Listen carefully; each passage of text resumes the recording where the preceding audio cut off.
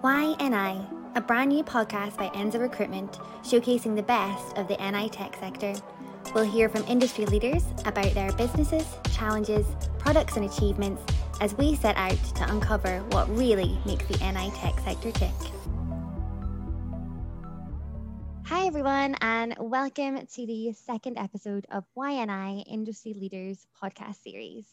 I'm delighted to be joined today by Andrew Bolster, the founding director of one of the first truly collaborative initiatives for tech professionals in Northern Ireland.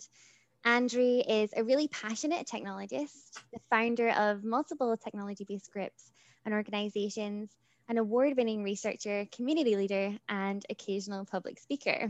So Andrew, very welcome to YNI. That's quite an intro there. Hi, Becca. Thanks for having me. It's been curated and tweaked over the years, and I'm never happy with it, but it keeps the people who ask for a bio happy. But I'm really pleased to have you on the podcast today. So thanks for joining me. And I do know that most of our listeners will definitely know who you are. But for the few that don't, could you maybe give us a brief introduction to who you are, to Farset Labs itself, and then your role as founder and director there? Well, in the daytime and in our lovely COVID center, everyone's working from the study. My day job is I'm heading the data science team at White Hat Security, which our research base is based in Belfast. So I spend the vast majority of my time doing large-scale data analysis and data science and the cybersecurity landscape. But that's not why I'm here, and not necessarily my major contribution to the Northern Ireland tech community. So a very long time ago, I and several other friends got together and wanted to have a shared space, a shared community, a shared resource that we could come together and frankly mess around and experiment with things that may not have necessarily fallen under the auspices of existing research labs or user groups that had existed or were being run out of a pub. So after a fair amount of slowly, gradually spinning up, just getting together on a regular basis in the pub and just talking about technology, talking about what different side projects that people were involved in, what challenges they were having, and trying to connect this community of individuals from across different areas of the technology landscape, and building up a certain amount of momentum such that we were kind of looking across the world at this hackerspace, makerspace paradigm of actually having a physical resource that we're sharing and not just passing around various toys in the early days of the Arduinos that we were faffing around with. And we built up this momentum, got to the point where we thought, okay, we actually need to get a little bit serious. So that's where Farset Labs came from. So we're based in Weaver's Court, so in an old half-day schoolhouse. I think the building itself dates from, well, the earliest that we found is 1883. So it was the schoolhouse for the linen mill that was originally based at Weaver's Court. So it fundamentally, Farset is an educational charity around STEM and STEAM, and particularly targeted at providing a shared, open, accessible space for people either already in the technology community or wanting to collaborate with the technology community. Okay, brilliant. So, I mean, it sounds super interesting. Even the building itself that you guys are housed in, I'm kind of wanting to know more about that. Oh, well, I mean, it's been fun because ironically enough, several years ago, we were doing some renovations, and I say renovations in the most generous term. We were tearing the roof out because we wanted to have more headspace.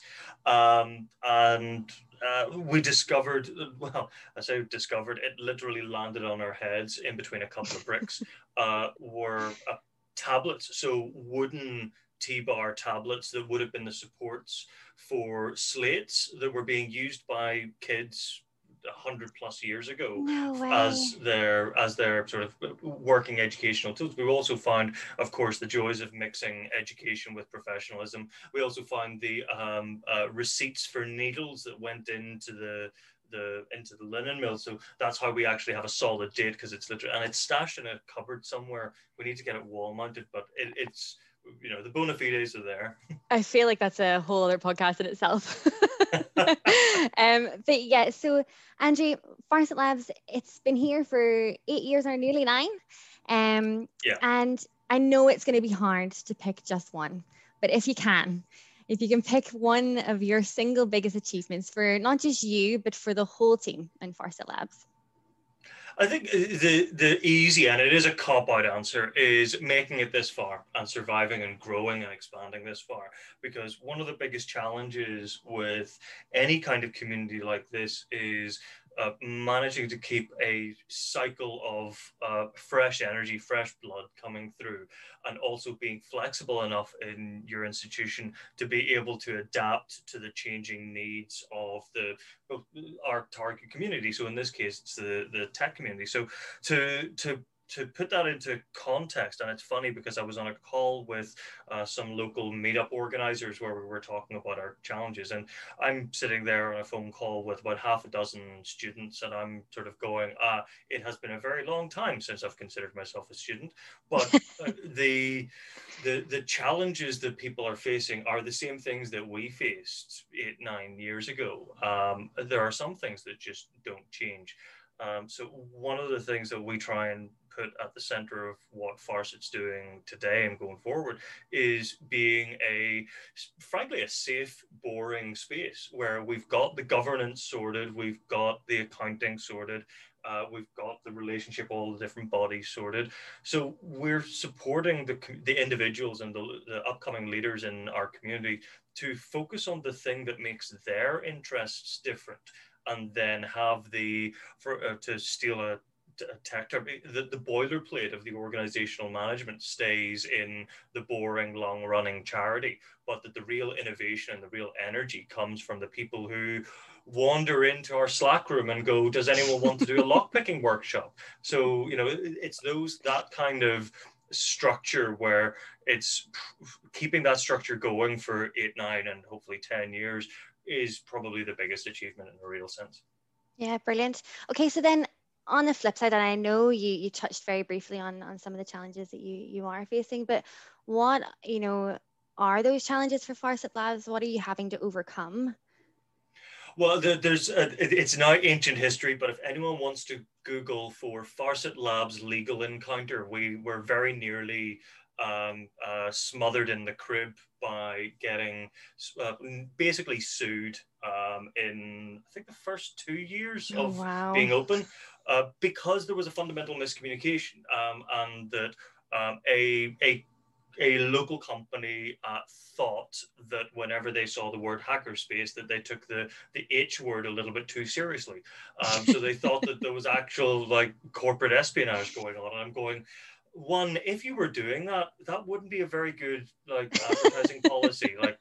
Not really how to market it. But from a slightly more practical and real sense, we've had a tough couple of years, but it's for interesting reasons. So especially some of the people who are listening in might sort of have wondered where Farsight's been for the past couple of years. Now, it's easy to say past year, everything's been kind of slightly shut down for the big C reasons. But our challenges actually came from a little bit earlier than that. We're probably towards the end of 2018, which feels like a very long time ago now. We got word that there was a possibility that the building itself, so we were talking about the lovely schoolhouse, lovely old buildings like that do need regular maintenance from time to time. And it turned out that not only were the upstairs tenants going to be moving out, but also the surveyor had found some interesting issues with the building that necessitated some rather significant rebuilds. So long story short, we were effectively in a bit of a holding pattern for about 9 months where we didn't know when these works were going to start, which then meant that we couldn't apply for any larger funding programs, or we couldn't plan ahead for any large events because we simply didn't know whether we would have access to our relatively unique space in 3 to 6 months' time.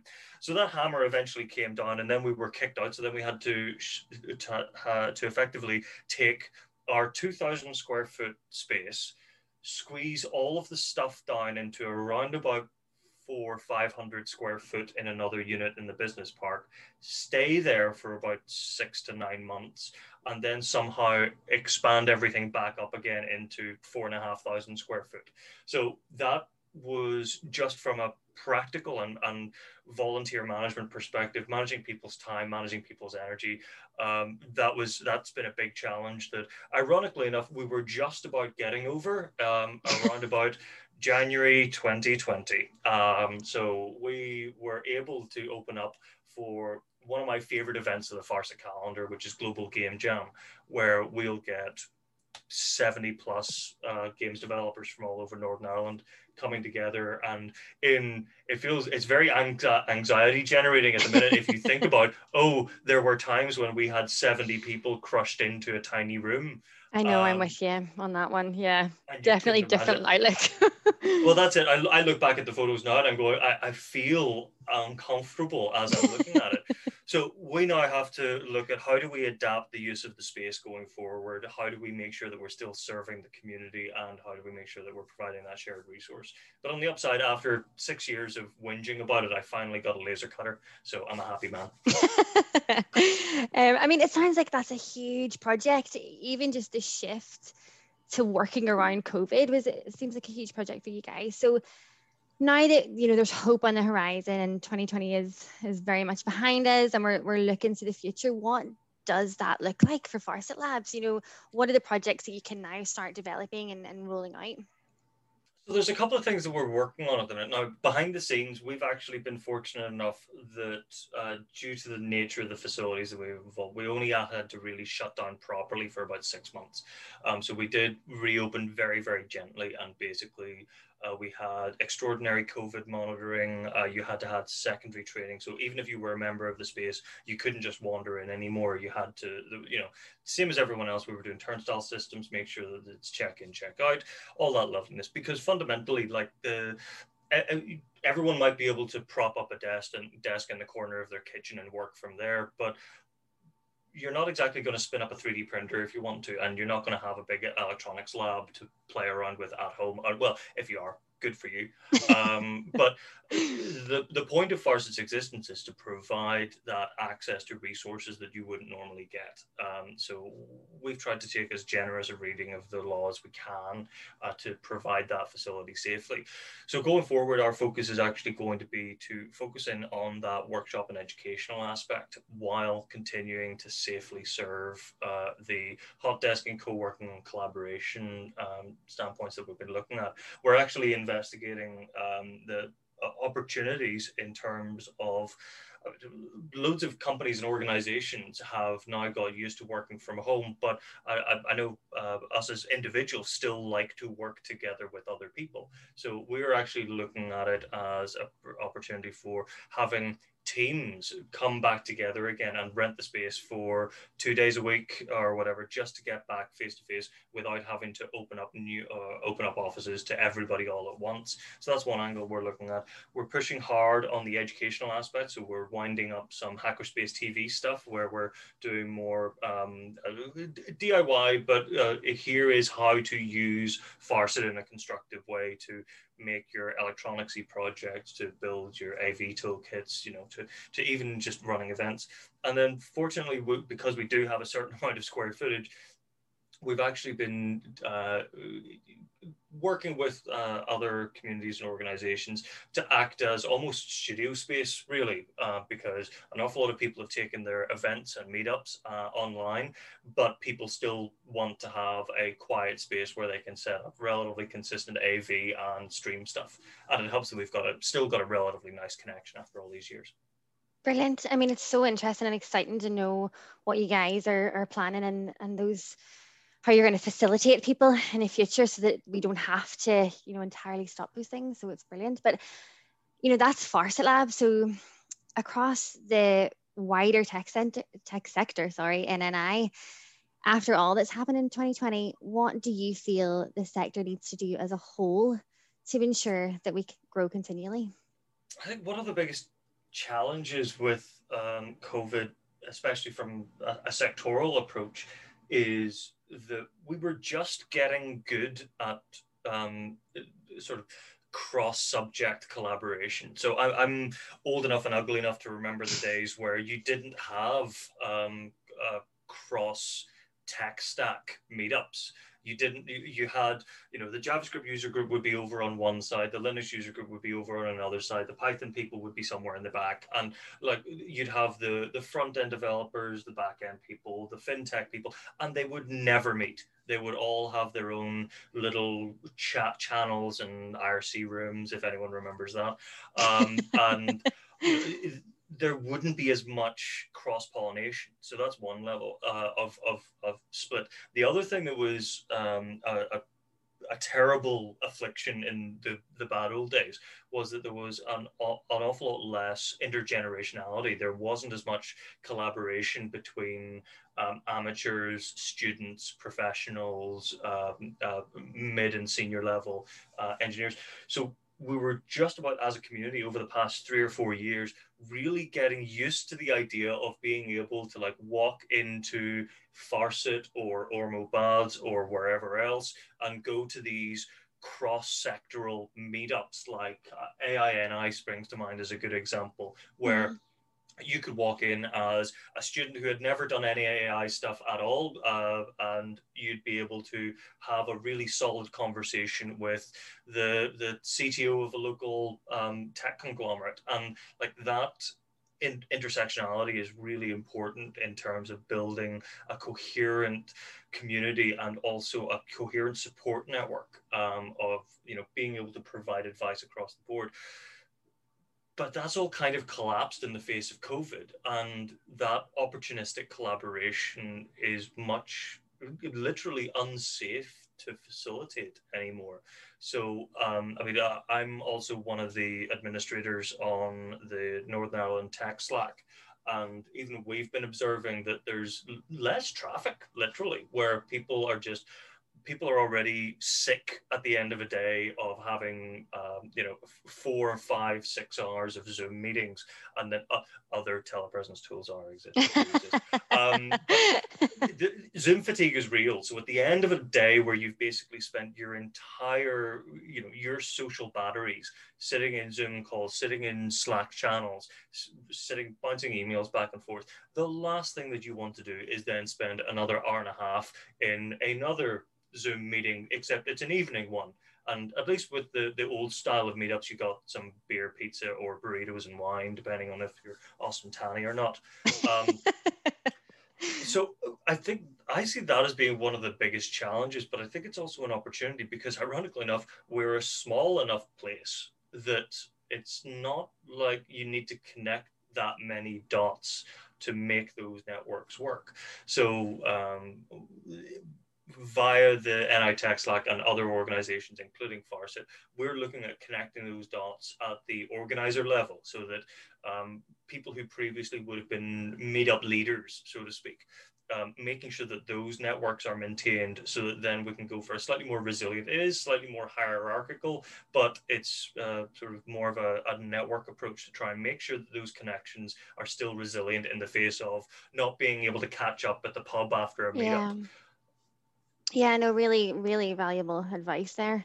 And I would totally agree with you 100%. And I think you've just touched on something there that I guess I'd like to know your opinion on a bit more. When, you've come a long way in your career and throughout the IT sector in Northern Ireland, and you're right, it does look different now.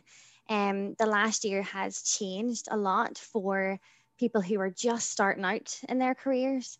So, I mean, it might not just be one thing, but what do you think would be kind of the best advice you could give to someone who's just starting out and what they need to do to have a rewarding career in IT in Northern Ireland? There's something that has been on my mind a lot recently, which is how do we manage interpersonal communications in the COVID world or the post-COVID world, where people are having to get a lot more au fait with how to present themselves in a text format or in a video call format, or whenever you don't have the kind of social cues that you would be able to, build trust in the other person that you're speaking to, or understand sarcasm, and that kind of, not that Northern Ireland would ever be known for sarcasm, but like, I think we're all experts at it.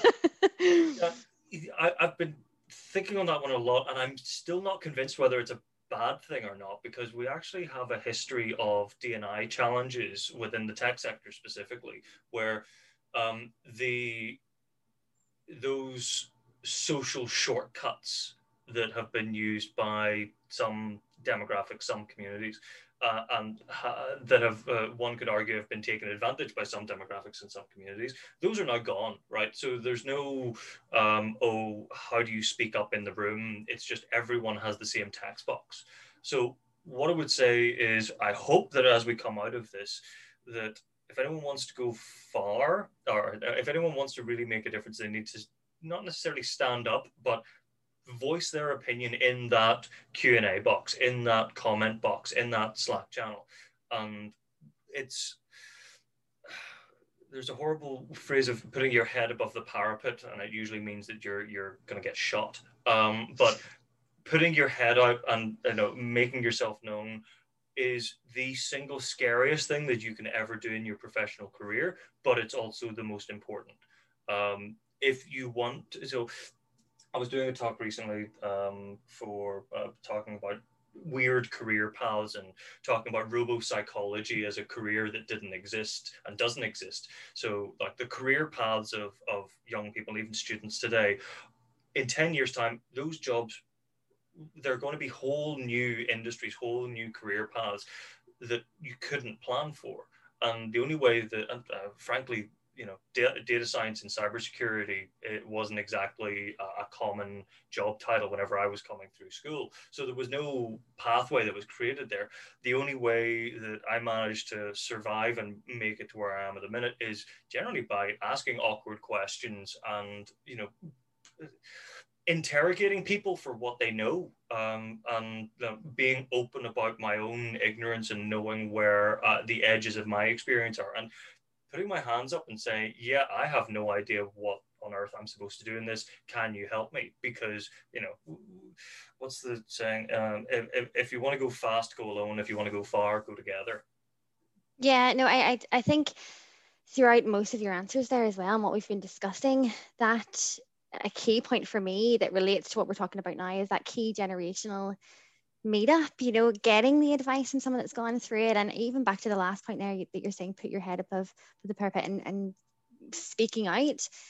Anyone that you ask that's done that within their career is probably going to say it paid off, you know. So well, I mean, it is scary, and I think we need to be very careful about how that conversation goes. So, say you have a junior person and someone that is perceived by the community as being more senior, more experienced, or whatever. It that conversation should not be didactic. It shouldn't be, oh, dear sensei, tell me how to do the ways of the tech. You know, that's not the way that this works. It needs to be a balanced and mutually respectful conversation, because frankly, like I've spent years doing things like Coder Dojo, and before Coder Dojo existed, teaching kids and anyone younger or older than me about whatever I had on my head at the time. And that I learned more from teaching than I ever learned from learning, if that makes sense. But that you know, sitting in lecture theaters, doing workshop or doing other people's workshops is great. But once you get to the point where you're delivering or reinterpreting that knowledge or that experience and projecting it out into the world, that conversation that you'll have with your students or pupils or whatever, that's where you'll get the most, how to put it, the most feedback on your approach to your work or your life. And all I'd say is I hope that I've helped more people than have helped me. Okay, Andrew, so the last question of our podcast is always going to be why and I.